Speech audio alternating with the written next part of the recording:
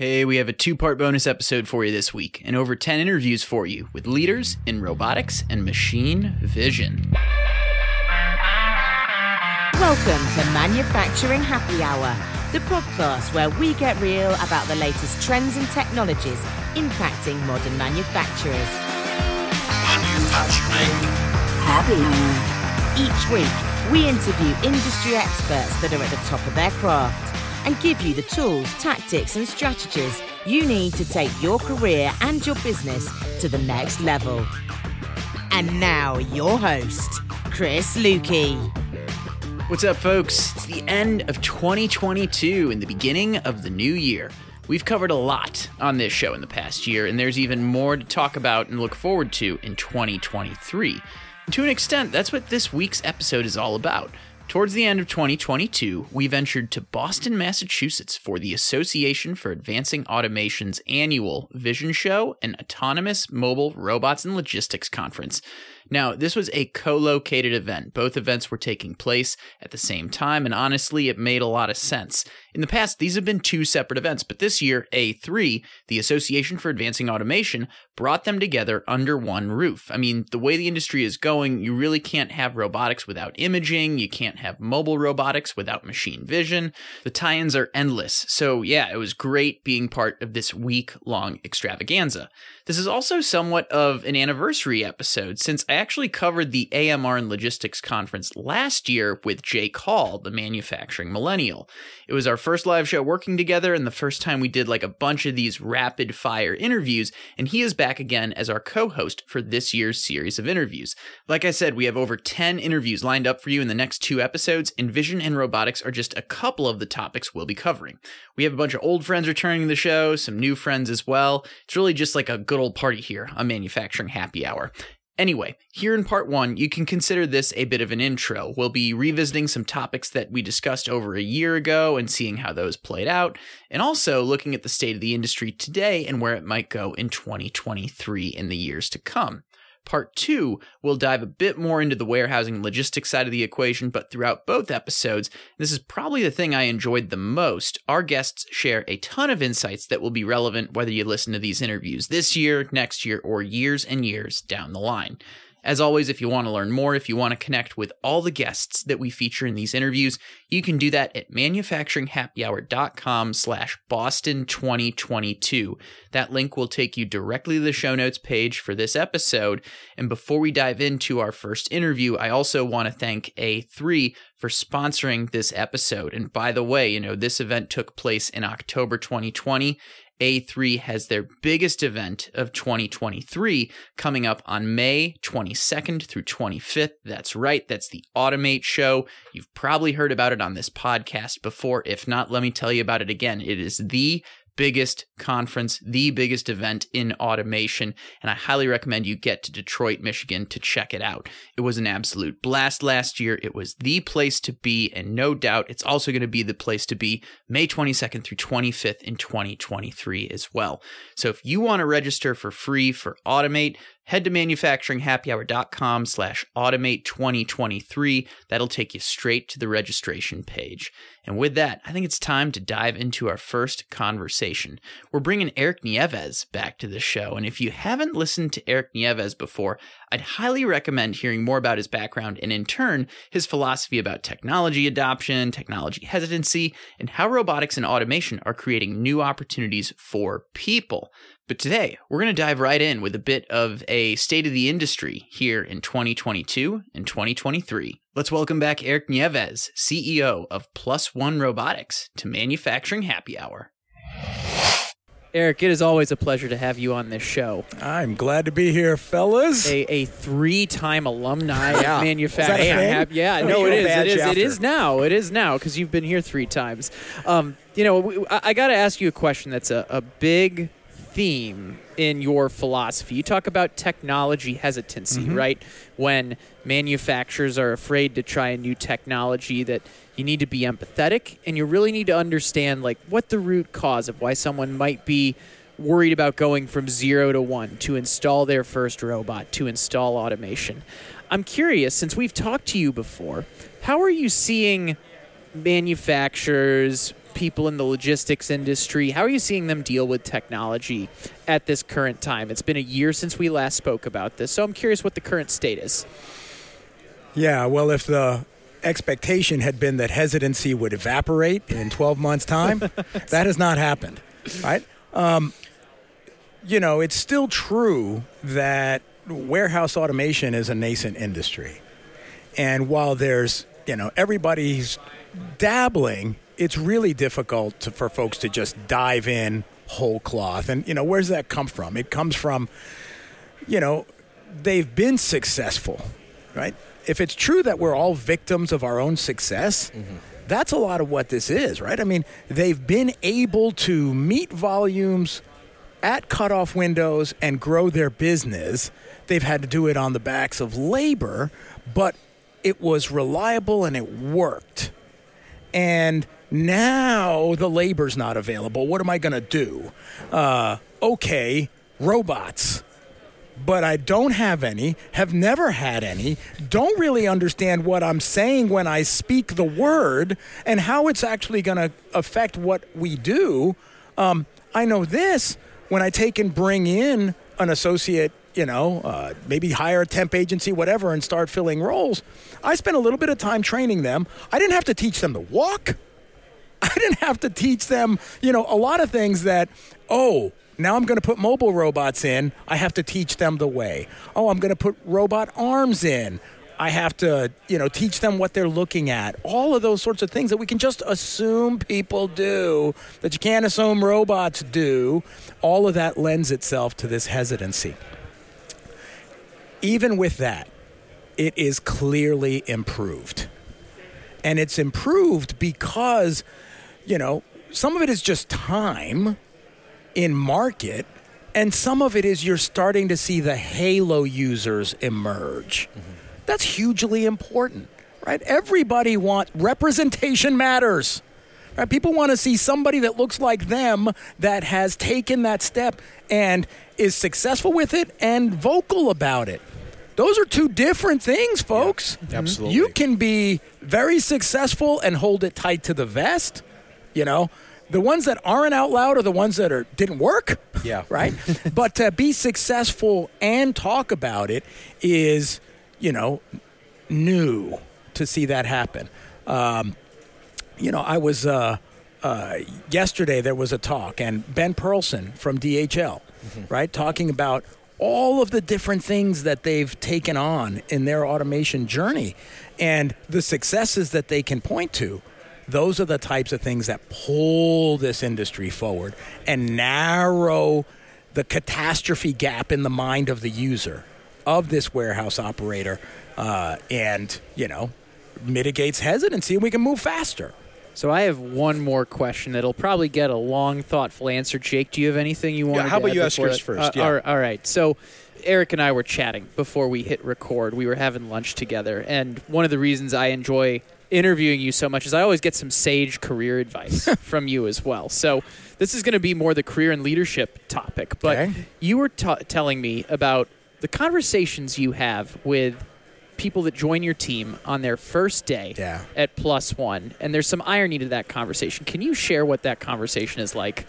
Yeah, this is one of the fun things I get to do at Plus One. So, there's always onboarding. And day one is always such a happy time, right? People are getting their laptop, they're getting their swag, they got a Plus One hoodie. Day one's a good day. Yeah. But I sit down with, folks that join us and say, hey, I want to talk to you about your last day at Plus One, right? And some folks, that kind of spooks. But, here's the thing. If we hire somebody at Plus One, it's because they are capable, they are talented, they are hardworking, right? They have all the makings of a superstar in their own right. And in my view, that means they're not going to retire from Plus One. At some point, they're going to want to go do their next thing. And so I talk to them about, let's assume that you are going to have a last day at Plus One. I want to talk to you about when that should be. And my position is the day you stop learning at Plus One is the day you owe it to yourself and to me to turn in your notice. The day you stop learning, because that's the day that this becomes just a paycheck. And life's too short. Yeah. Move on. And so, but what that really does is it puts the onus on me and the leadership team to ensure that they are always learning. Because I don't want them to go. Yeah. I want to glean as much from their talents and their energy, as I can. But I already made the declaration that the day you stop learning is the day you got to go. So, professional development, you want to learn some new skill, you want to try something else in the organization, whatever it is that you find as compelling as you sort of fill out your skill set. We're here for it because we've already said, if you stop learning, you're going to leave. Yeah. Right? There was a story I heard. I think I was actually in Charlotte, and there was a manufacturer out there that started in 2021, where they rolled out a retention interview. So every 6 months, they actually interview all the employees and saying, "What are you doing right now, and what do you wish you were doing right now?" And from that, they actually had, from their standard, what they would call workers or operators, they've seen a 42% increase in retention by doing every 6 months, interviewing the employees, saying, what are you liking and what do you want to do? I get that. Everybody's got a path. Yeah. And you have to assume they do and then sort of work with them to discover it and to support them along the way. And you're a lot stickier as an employer. Absolutely. Well, Eric, we always appreciate you jumping on. Is there anything you wish we would have asked you that we didn't cover today? Things that I wish we'd talked about. I'm interested in seeing how these clusters keep developing. Yeah. I bring it up because the last time we were together was in Pittsburgh. Yep, you got Pittsburgh, you got Silicon Valley, you got Boston, where we are right. Do we have a San Antonio cluster? That's right the now? thing. I'm confident that the next okay. emerging cluster will be San Antonio, Austin. Yeah. The I-35 robotics corridor will be a thing, and is it going to be Boston? I mean, are we going to be Boston? No. Are we going to be the Bay Area? No. But Pittsburgh, Atlanta, San Antonio, Austin, these are going to be sort of the next places where robotics happens at scale. And this is a good thing. We need it all throughout the country. We need to be tapping into more pockets of, universities and research groups, et cetera. And it's all to the good for where we're building this whole industry. Well, Eric, I love learning from our conversations every time we chat. Thanks so much for jumping back on. I appreciate it. We'll talk soon, guys. Always a pleasure catching up with Eric, and gosh, that might be one of the most important retention lessons we've ever heard on this podcast. Next up, we have Jeremy Berg, the president of IDS Imaging here in North America. If you've been to one of A3's events, I mean, you can't miss this guy. For those listening, you'll hear why in just a second. But last year when we did this episode, we really focused on autonomous mobile robots. But since we're mixing it up this year with vision, let's get some base definition around imaging and its adoption in the industry. Keep in mind that these interviews weren't necessarily recorded in the order that they're appearing in this podcast, but since Jeremy did such a good job of simplifying the role of vision in imaging, he's coming up right now. How do you look our height almost right now, Jeremy? I must have really long legs. Okay. Yeah, I'm mostly legs. Do you do that a lot, like just to like try to make like yourself shorter when you're like, I know I'm the tallest person here. You probably have ways to shrink yourself a little bit. I think I do. Yeah. Okay. Especially like when I'm standing next to people talking, I do like either spread my legs a little bit more or a wide stance. Wide stance. Yeah, there you go.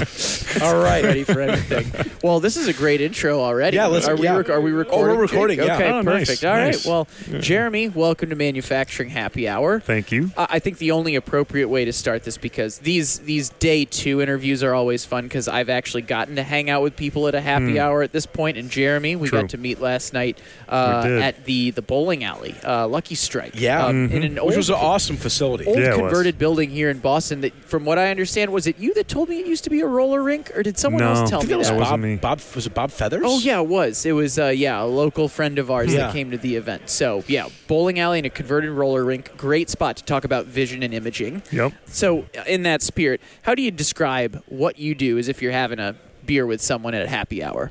Beer with someone at happy hour that doesn't really know our industry. I'll say, machine vision cameras, not the kind you bring out and point and shoot. It's pretty much any time a machine needs eyes, right? Yeah.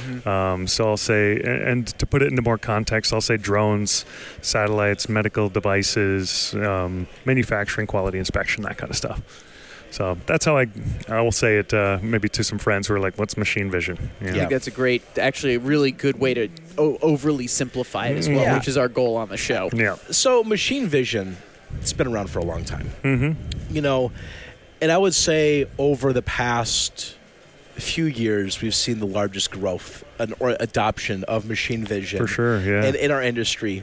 Why is that? I think, as more people, there's a lot of different potential ways, but you can think of reshoring, right? A lot of people want to bring manufacturing back to the U.S., but Americans are expensive, You got to find ways to be more efficient, to automate the processes, and having the vision there to be able to tell, give an idea of what needs to be done, and then obviously automating that somehow with the machine to be able to do those processes. So, if you're trying to simplify things, I would say that would be one of the main reasons that we see machine vision blowing up. But also, there's cameras in everything, right? We never used to all carry them in our pockets, right? So they're everywhere, and they can do many different things. So pretty much any industry you can think of, like golf swing analysis and Golf swing agriculture. analysis is a great one. I love that one. It's very popular for machine vision, right? They need fast, so they just need a little tiny field of view, and in that 6 inches from you hitting the ball, they can tell exactly how far it's going to go and if it's going to slice or not. So, I mean, for me, my personal favorite is I love watching baseball. Yeah. The Chicago Cubs had the same performance as the St. Louis Cardinals this year. I don't know why we're talking in the playoffs. But, I think I always love watching how the camera's recognizing the type of ball and the spin of the ball. Yeah. And, these incredible things that you would never be able to realize through machine vision. They can look at the ball and see how fast it's spinning. Where before, and then all of a sudden, it's completely changed the way the game has been played as well by watching the speed of the ball and the spin rate of the ball. True. It's and then the analytics behind what pitchers to put against what batters and how they hit different spin rates. It's true. It's around all of us. Yeah, I think we're just really, we love data now, right? Yeah. The more data, the better, visually and everything else. You got to put it all together and gather information and insights out of it. That's the only way to get an edge nowadays, whether or not in business or in sports. So it's a way to get an edge in sports. Let's talk manufacturing and warehousing and that. What is the adoption you're seeing right now? Right, we know that there's opportunity to use this. We know there's data that comes from it to find defects, impact quality in a positive way, etc. Yep, definitely. What's been your sense of acceleration, deceleration, people taking advantage of this opportunity? Acceleration, the foot was on the gas fully until the supply chain crisis, right? Foot was on the gas, and then it's still there. It might have let up a little bit, but only because the supply chain wasn't there. So that's starting to creep back into a better spot now. Yeah. It's made people become more versatile, right? So that they can, I guess, verify different components that can go in, where before it was just one, and you had that relationship with that one vendor. But now it's really opened things up. So, but I think, to answer your question, it's still the foot's still on the gas. People still want the adoption of more automation and more, efficiency in their organization, and machine vision helps with that. For the final question, I'd like to talk about risk. And vision has always been viewed in our industry as a very high risk automation and industrial solution.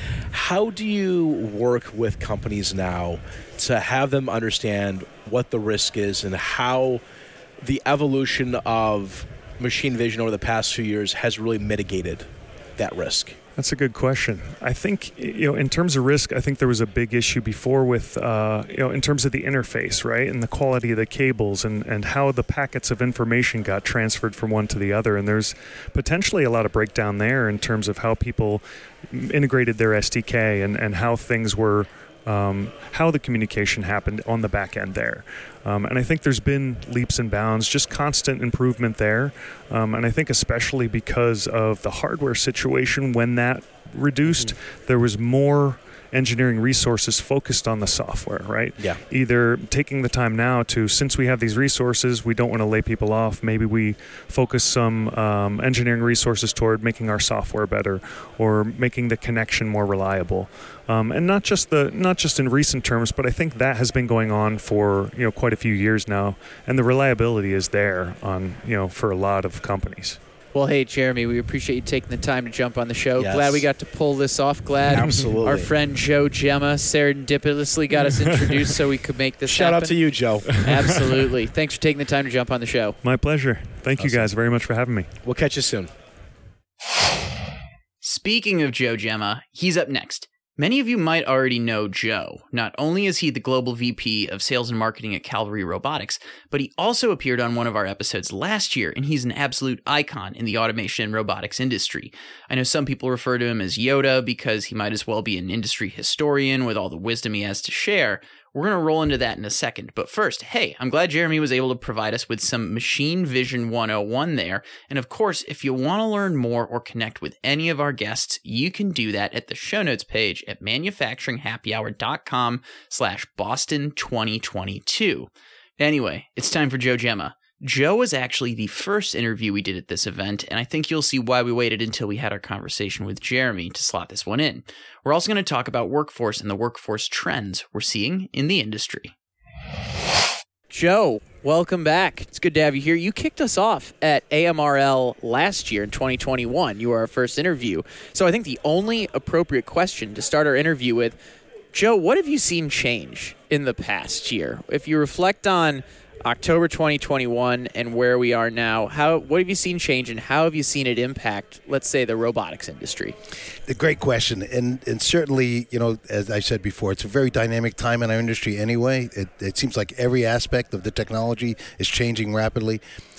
Related to we'll say the AMR type platforms, a big difference. It was talked about actually at the keynote today. Vision's having more and more of an impact. The technology of the vision, 2D, 3D, and how it can impact going to non-structured environments, and this whole idea that we talked about the last time, if you remember a year ago. Although I don't remember what I had for breakfast, but I remember that discussion. We talked about how this is a disruptive technology. It's really going to places we couldn't, and adding in this technology of the real advancement of the vision and what it means to be able to manipulate these devices, and putting robots on platforms like it was talked about earlier this morning at a keynote, and how vision is having the positive impact to be able to go in those different environments. I even mentioned, I think last time, about agricultural environments. Yeah. Well, that's a really inconsistent environment. So having vision, I'll say the human aspect of being able to control whatever that device is through using that technology is really a positive impact of what that technology will mean going forward. Yep. And you have a lot of roles in our industry. You've been the president of their National Federation of Robotics. You're part of a lot of A3 boards. But let's talk about what you're doing for your day job. You're the VP at Calvary Robotics. And I think one of the exciting things is you guys have grown 100 employees since the beginning of this year. So basically since we talked last year. Where do you see a lot of that growth? Is that engineers? Is that, what's the growth that we're seeing as a lot of custom machine builders and systems integrators happening right now? Great question. Thanks. You're right. Calvary, its group, Calvary Robotics, has grown pretty rapidly. A lot of that's driving that, and it's across all the sectors, by the way. So certainly we're adding on the front end of the business and the application side, the sales side, to be, in front of customers more and help. But there's more customers, more sectors that are looking for automation technologies. If you think about what's gone on post-COVID, a lot of people didn't come back into the workforce. They stayed home with their families if they could, is one. Certainly there was a big stretch of of the population, a big part of the population that retired. In fact, I think 50%, statistically, more than 50% over the last 2 years, more retired, didn't come back into the workforce. So it's really putting a lot of companies in a position where if they want to make product and they can't get the people, then they need to look at automation technologies. So that's helping us as a company have opportunities we didn't see in the past. And in order to do that, we need more, let's say, shoulders to carry the load to be able to bring more automation solutions. And again, it's everywhere. It's controls engineering, it's electrical engineering, it's the mechanical engineering, all of the aspects of our business. In fact, we've recently added a second internal recruiter to our business, just help to bring people into our, add more people to our staff. One other thing that you mentioned last year, I'm like, it's all coming back from our conversation last year. One of your takeaways from the event was, hey, companies need to hire more technologists within their organization. And that was, I don't know if you've seen that at Calvary or out in the field, but are you seeing more of that? And if you haven't seen it yet, that's okay. But I'm just curious if that's a trend where you've seen or if you think we'll see more of soon. Well, so we what I do see as a trend to try to support that maybe is more and more people are doing internships and even some apprenticeship programs. Oh, okay. And part of that program strategy is to get people kind of cross-trained, that cross-pollination of technologies. So this summer we brought on several people from universities, and we had them work in various departments. So they get exposure to those various departments. So it's giving them a taste of that. And then when they go back to school for their senior or junior year, they know, okay, these are the areas that I want to get more understanding of. So when I go out to the marketplace, I'll be more valuable because they see that they're value to us. No, that's fantastic. So one other thing is, with a lot of people who are listening to this podcast or watching the video online, and they want to say, hey, there's a lot of automation happening, but I just don't know where to start in my process or within their manufacturing facility. You talked about Calvary is growing on all these different industries. Where should people start to first understand where their best, I guess you could say, lowest hanging fruit is in a manufacturing facility? That's a great question, and often it's the thing that makes you successful and not successful. Typically, and too often, when people look at their first time of automation, they look at their manufacturing and try to, here's the most difficult task. If I can automate this, I can really automate everything. And that's really not the great way to start. You've probably heard me say before, it's almost like taking your teenager and saying, okay, I'm going to put you behind the wheel of an 18-wheeler to teach you how to drive. You wouldn't start in that direction. So it's the same kind of thing. So I would say reach out to an integrator or maybe even a local distributor and have them come and look at your operation, kind of get some advice on where those low-hanging fruit. I'm not sure low-hanging because you don't want to make it the easiest thing necessarily, but something you can bring some value to and that technology already exists. Don't try to develop new technology for an application. Try to start with something so you can learn the technology, understand how to use the technology, and then expand on it. So, again, something a little bit more, I'll say, success-oriented to start out, and then also make sure you get the staff and support going forward to make sure that continues to be successful. Because once the integrator leaves or once the partner leaves, you want that system to be productive continually, right? Last question before we wrap up. So we started the conversation with, between last year and now, what's your prediction for the next year, right? There's some uncertainty ahead of us. I'm a big believer in, controlling the things you can. Where are you going to be focused over the next year? Well, uncertainty, if you mean by from a financial perspective or the economy, first, I don't get really overly concerned about that type of thing because recessions, except for the Great Recession, recessions typically last about 9-10 months. Yeah. Most companies we work with, their vision is much longer than that. They're not making products for next year and only next year. So they're looking at that. So investments for them from that perspective, I think will continue. I'm not really in fear of that. I think that going back to the technology changes, I think this particular part of the industry is going to continue to have tremendous positive impact for us. And as we talked about, the Boston Dynamics keynotes talked about more and more of the interface, interoperability across those platforms. That's really where the future is going to be. Our customers are pushing that. They want equipment to talk to each other. Yeah. So not just the platforms and not just the robot to the platform, but the robot to the platform, to the CNC machine, to the PLCs, et cetera. So that's going to be the big push going forward.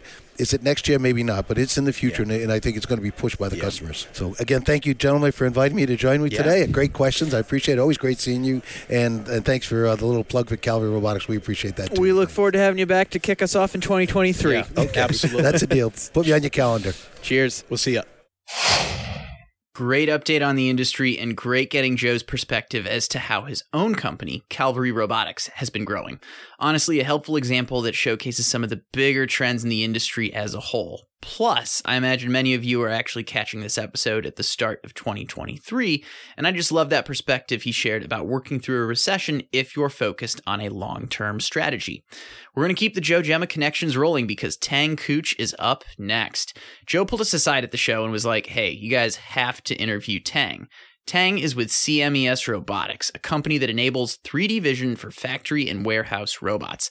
But the real crux of this conversation is that Tang actually has a great lesson to share about how to successfully move into a new market. Let's talk a little bit about CMES Robotics to start with. Yeah. You guys are a South Korean company that started about 8 years ago, and you joined the U.S. market. That's correct. A couple years ago. What has that been like to be a part and move into a new industry? It's exciting because we've been very comfortable and have grown really well in South Korea. We have clients like Coupang, we have Nike, we do the midsole. Essentially, we do the laser cutting of the midsole for Nike. We work with Hyundai, LG, so respectable big enterprises in South Korea. Well, about 2 years ago, we wanted to tackle the great American factory and warehouse, the need for automation. So our CEO wanted to bring one of his advisors, who's the president of the U.S. division. His name is Alex Cho. So Alex has had a wealth of knowledge in robotics and automation. And he happens to live in Seattle. So we started our office in Seattle, Washington. And that's where I'm from originally as well. And so 2 years ago, we brought that knowledge and our software solution to work with any robots. And, we have had a great time getting to know all the robot makers like KUKA, Fanuc, ABB, bunch of great guys, Kawasaki. So, I don't want to miss any names. They're all great friends of ours, and they've introduced us. And, we work with companies like Calvary and BHS, great integrators out there as well. So they've been instrumental in getting us to the end users. So those end users are coming in. The last couple of years, we've done quite a bit of the trade shows, the A3s, Automate, as well as the PAC Expo shows. The automation industry is massive. The manufacturing industry is awesome. What niche solutions are you guys bringing to the market that you saw America as the next frontier of opportunity? And then how do those niche solutions that you bring go into finding partners out there to deploy those solutions? Great question. So in South Korea, we pretty much can do anything that needs to be, automized with robots. In the U.S., we don't want to tackle the whole industry. What we want to do is just do the basic loading and unloading, which is palletization and decal. So our specialty is bringing the software, which we call the eyes and brain, to integrate with any robots and with any end-of-arm tools, like Schmaltz, and essentially integrate with PLC, so we can essentially load and unload heavy objects from a pallet onto a conveyor belt and vice versa. This alleviates a lot of the heavy man labor, the workers' comp issues, all these things. So essentially we see a huge need for that. And of course there's some solutions out there, but for us, using our AI 3D vision software that is very agile and very flexible and working with any robots, any system integrators out there, we feel like that's a simple plug and play.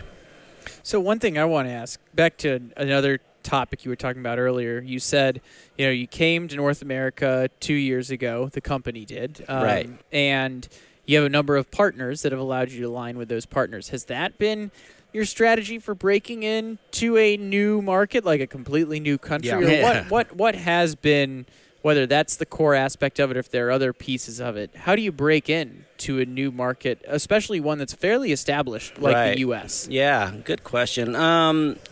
We find that as an easier route, to go to an end customer and say, hey, I'm Tang Cooch. I'm with CMES, let me provide you the robotic solution. It's a little difficult. Yeah. Whereas if I go to Joe Gemma, right, of Calvary, attending this conference, this really helps, just networking and meeting a lot of the end customers with their relationships to the system integrators. They kind of give us a little bit of a warm lead, into getting prospects and clients. At the end of the day, we want to prove, our solution is top-notch, and we should be able to provide the right ROI for the end users and the quick setup installation with the right system integrators. Okay, so when it comes to breaking into a new market, pick one of the areas you're specialized in elsewhere and leverage relationships with the right technology providers to start getting access to that market. Make sure to check out Tang and CMES Robotics. Give them a search or know that you can find a link to their site at manufacturinghappyhour.com/Boston2022. Next up is Rajesh Iyengar, founder and CEO of LinCode Labs.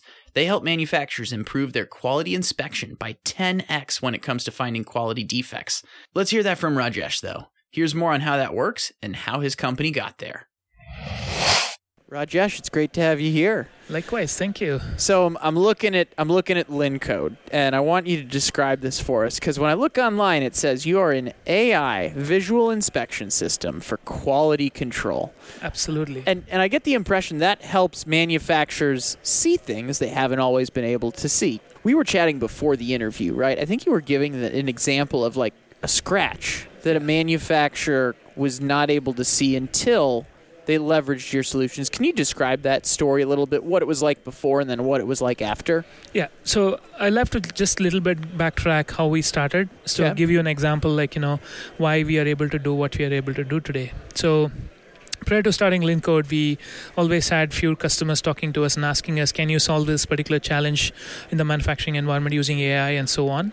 So we gave a pass always, and once, we got repeated things from various customers, then we thought it should be a big challenge to solve. So we went to around 300 plus manufacturers. We asked them what all their top 10 challenges. 86% of them said quality inspection is their number one challenge, and that got us intrigued, and we wanted to know why everyone is saying that as a challenge. And we went to the manufacturing floor. We actually sat with the quality inspection teams. We noted down what the technology they use and how they are doing the quality inspections. And we figured the false positives was the biggest concerns for them, because that was costing them a lot of money in terms of penalties, production downtime, and repeated material wastages and so on. And that's the reason why we started this company altogether, and we started working on a specific problem statement, which is how do we scale the deployments with a higher accuracy, and that's what we are solving today. Yeah. I love that aspect about the story. You went to 300 different manufacturers. I mean, that's a great startup story right there. Why 300? Was that just the number, or how did you say that's the right representative sample? Okay, so not exactly bang 300, maybe maybe 312 or 330. So absolutely. I just rounded up 300, but so we wanted to reach out to as much as customers possible. We had probably shortlisted some 500 to 600 customers. Yeah. But what we actually got the message back was only from this 300, and that's the starting point for us. But of course, we carried on with those research with Gartner's data. We have signed up with Gartner, and we are working with them, and they provide us various data points, and we repeatedly keep seeing that quality inspection is their number one challenges still even today. Yeah. Awesome. So when we look at AI, I think there's a lot of perception on that AI is a very difficult process to understand. It's difficult to integrate. How has AI been simplified in a way where it's a lot easier for companies to roll out when it comes to the deployment on their facility or on their factory floor? Yeah, absolutely. So AI, is as a deep learning, it needs a lot of data to get the accuracy level which is required in the manufacturing floor. So what we did is, instead of doing the data collection for each and every industry, we want to focus on specific industries first. And we chose automotive because the fact is in automotive there are only about 500 to 600 OEMs, whereas there are 250,000 suppliers to these OEMs. So the problem is not with the OEMs, the problem is with the suppliers. So we are focusing on the tier 1, tier 2, tier 3 suppliers who have the biggest challenge. So for that, we've actually created a AI model specifically to work with the plastics and steel and metal, which is the most used material in the automotive industry. So we have created a huge data set of that, and we have created models specific to every aspect of the engine or plastics in the cars and so on.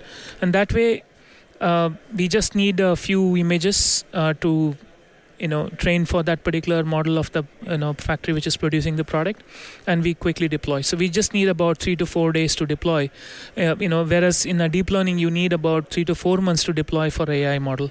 So that's what we have made AI as a easier aspect for the manufacturers. I've got to add something in here because Rajesh, I think you're saying some things that are super valuable for manufacturers out there and people starting their own companies, right? Like, the reality is, when you're doing these things, you're talking about, hey, we talked to this many customers, we narrowed it down to automotive, we narrowed it down to this material in automotive. Like, there's so many lessons I'm pulling from this just in terms of the value of narrowing your focus and being really good at certain applications as you're starting out. I mean, would you say that's fair to say that's been a part of your strategy? Absolutely. Like narrowing? Absolutely. Okay. Yeah, you nailed it.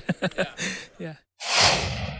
All right, you heard me say it there. No need to repeat myself, but man, LinCode just gave a textbook example for narrowing your focus to go after an ideal target market.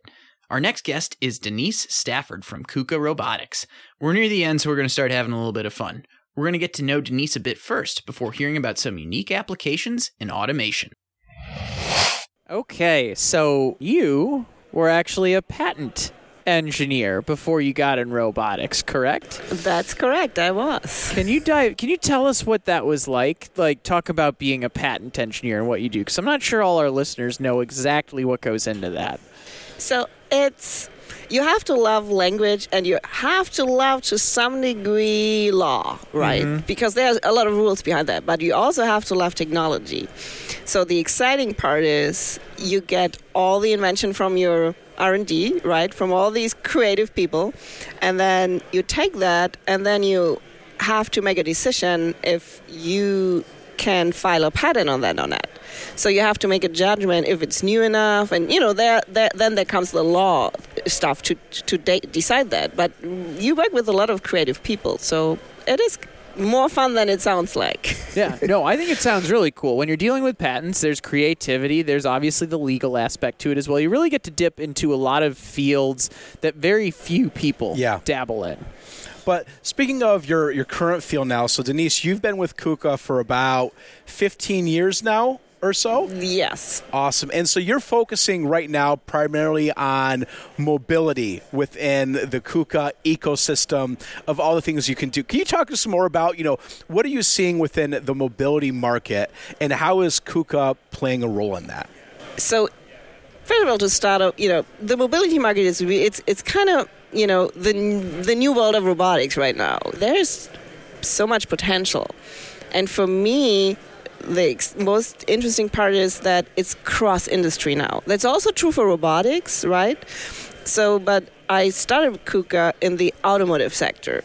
So, and it's a great industry to work with, but now I see all these different industries and these different, how do you do jewelry? How do you pack? I was at an air caterer, how do you do the stuff that then ends up on your table in an airplane? So there's that. There's so much more variability you're seeing in this industry than just automotive cars. Right, which is nice too, but yeah. I want to know how those, you're talking airline dishes, basically? Yes. How does that work? Tell us a bit about that. We're just learning new things as we keep going. So it's a couple of years back, but when we came up with we often come up with the new type of robotics. Like, we had the first industrial version of a collaborative robot. We were kind of one of the first bringing mobile robots. So you get interest from all over the world. So and was actually in Singapore. So I had to fly there, right? And it's actually a lot of people putting together your meal. Yeah. But what I did not know is, and I can't remember the specific airline behind that, you can order very specific food if you travel in an airplane. So you can say, I have a nut allergy, or I only want to have seafood, or what. So there are some airlines that actually give you, I don't know if it's true today still, right? But sure. So they have to be very flexible. And it was also one of these setup where the idea was great, right, to have robots doing, but sometimes it's not the right time yet, know, and then customers start to realize, okay, if I want to handle salad, right, how do I do that? Or if I want to go where humans are very flexible. Yeah, absolutely. And with mobile, I mean, a stationary robot, kind of people understand it's standing there and you have to so mobile now gets into more interesting ideas. I don't want to say crazy because, you can do a lot of things, but really interesting ideas. Well, I think what you're seeing now is you're seeing a lot of companies out there wanting to know, what can I automate that I've never done before?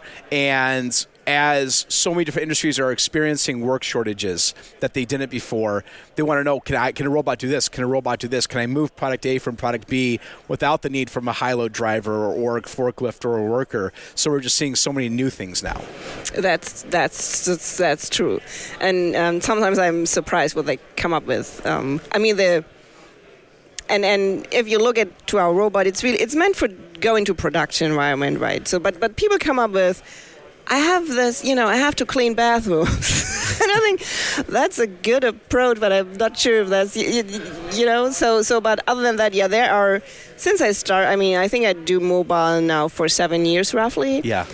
We always think about complex things robots can do, right, and help.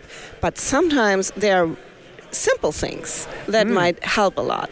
That also seems to be like opening a bottle and close it, or just open it, depending on how high value people you have doing that, or how often you have to do that might be a valuable task. So sometimes these are very easy tasks that, and you expect something totally complex, right?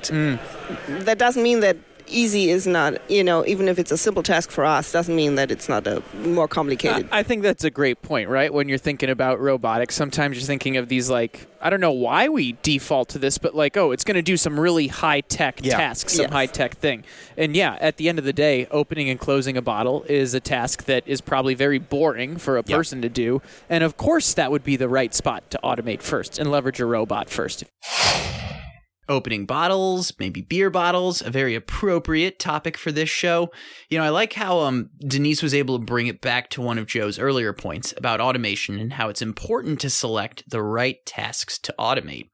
Okay, so we've made it to the final interview for this half of the episode, and we're going to be speaking with Patty Katsaris of Locus Robotics. Now, Patty is an industrial marketing extraordinaire and has been a marketing leader at Waypoint Robotics as well as Locus, who acquired Waypoint not too long ago. This conversation is fairly marketing-centric, but let's meet up with Patty to learn how these two different experiences tie together.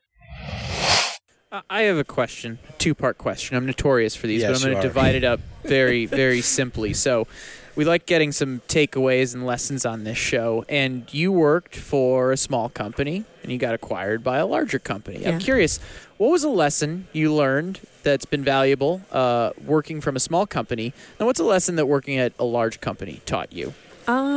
So the small company... What was really fun about the small company was being scrappy and really taking and using relationship building and connecting with people in all aspects of the industry to help really learn about, from the customer perspective, what they needed, but also in the industry and watching the evolution of like the robotics industry to go from piloting to actually deployment and watching the ecosystem build around it and thinking about how we can be helpful. Like, we kind of always took the approach, like, how can we help, say, writers and newer writers in the industry or associations in the industry? How can we help them with our expertise and offer that and to kind of further promote the ideas throughout and use that as like almost, guerrilla marketing, pardon the word, but really was that. It was like, but the idea was always like, how can we be helpful in what we're doing and using our expertise? It's so funny. We literally just had that conversation with a small, scrappy company right before it, and we called it guerrilla marketing there as well. So I didn't mean to interrupt. I just thought I love when there are commonalities across these interviews. So then what and about I love that. Like, I personally it's a ton of fun. Love that because it's a much more of a, instead of just kind of look at me, promote. It's more of you're taking that sort of helpful approach in marketing and utilizing either your technical expertise or how you're helping customers so that other people can learn it. And the one great thing about the robotics community is that it is a very collaborative community. We all work together. We're all trying to advance, and it's not as cutthroat. So it lends itself to more of those opportunities, which I really love. And what's great with Locus is, well, first of all, fundamentally, they're excellent people, like awesome people. And when you're in the process of the potential acquisition, you're into the dating phase and you're talking to them and they're offering these How things. How long did dating phase last? It was very fast because it was such a good fit.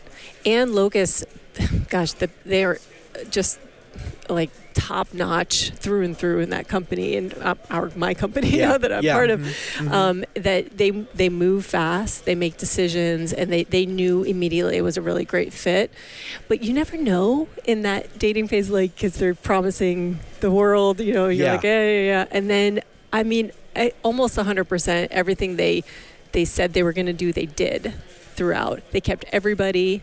They not only brought us on, but they welcomed us with open arms. And we were all in different parts. I'm actually in marketing operations now, so a little bit different. Yeah. But they really found home for us, and they've been tremendous. Yeah. So it's been awesome. But it's a different perspective because you go from small, scrappy to the giant massive, booth, giant. thing. Yeah.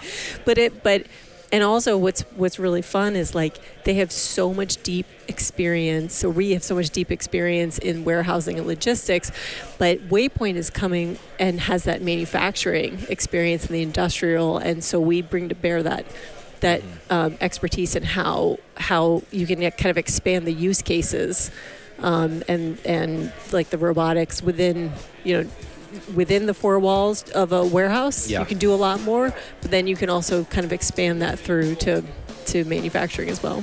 Absolutely.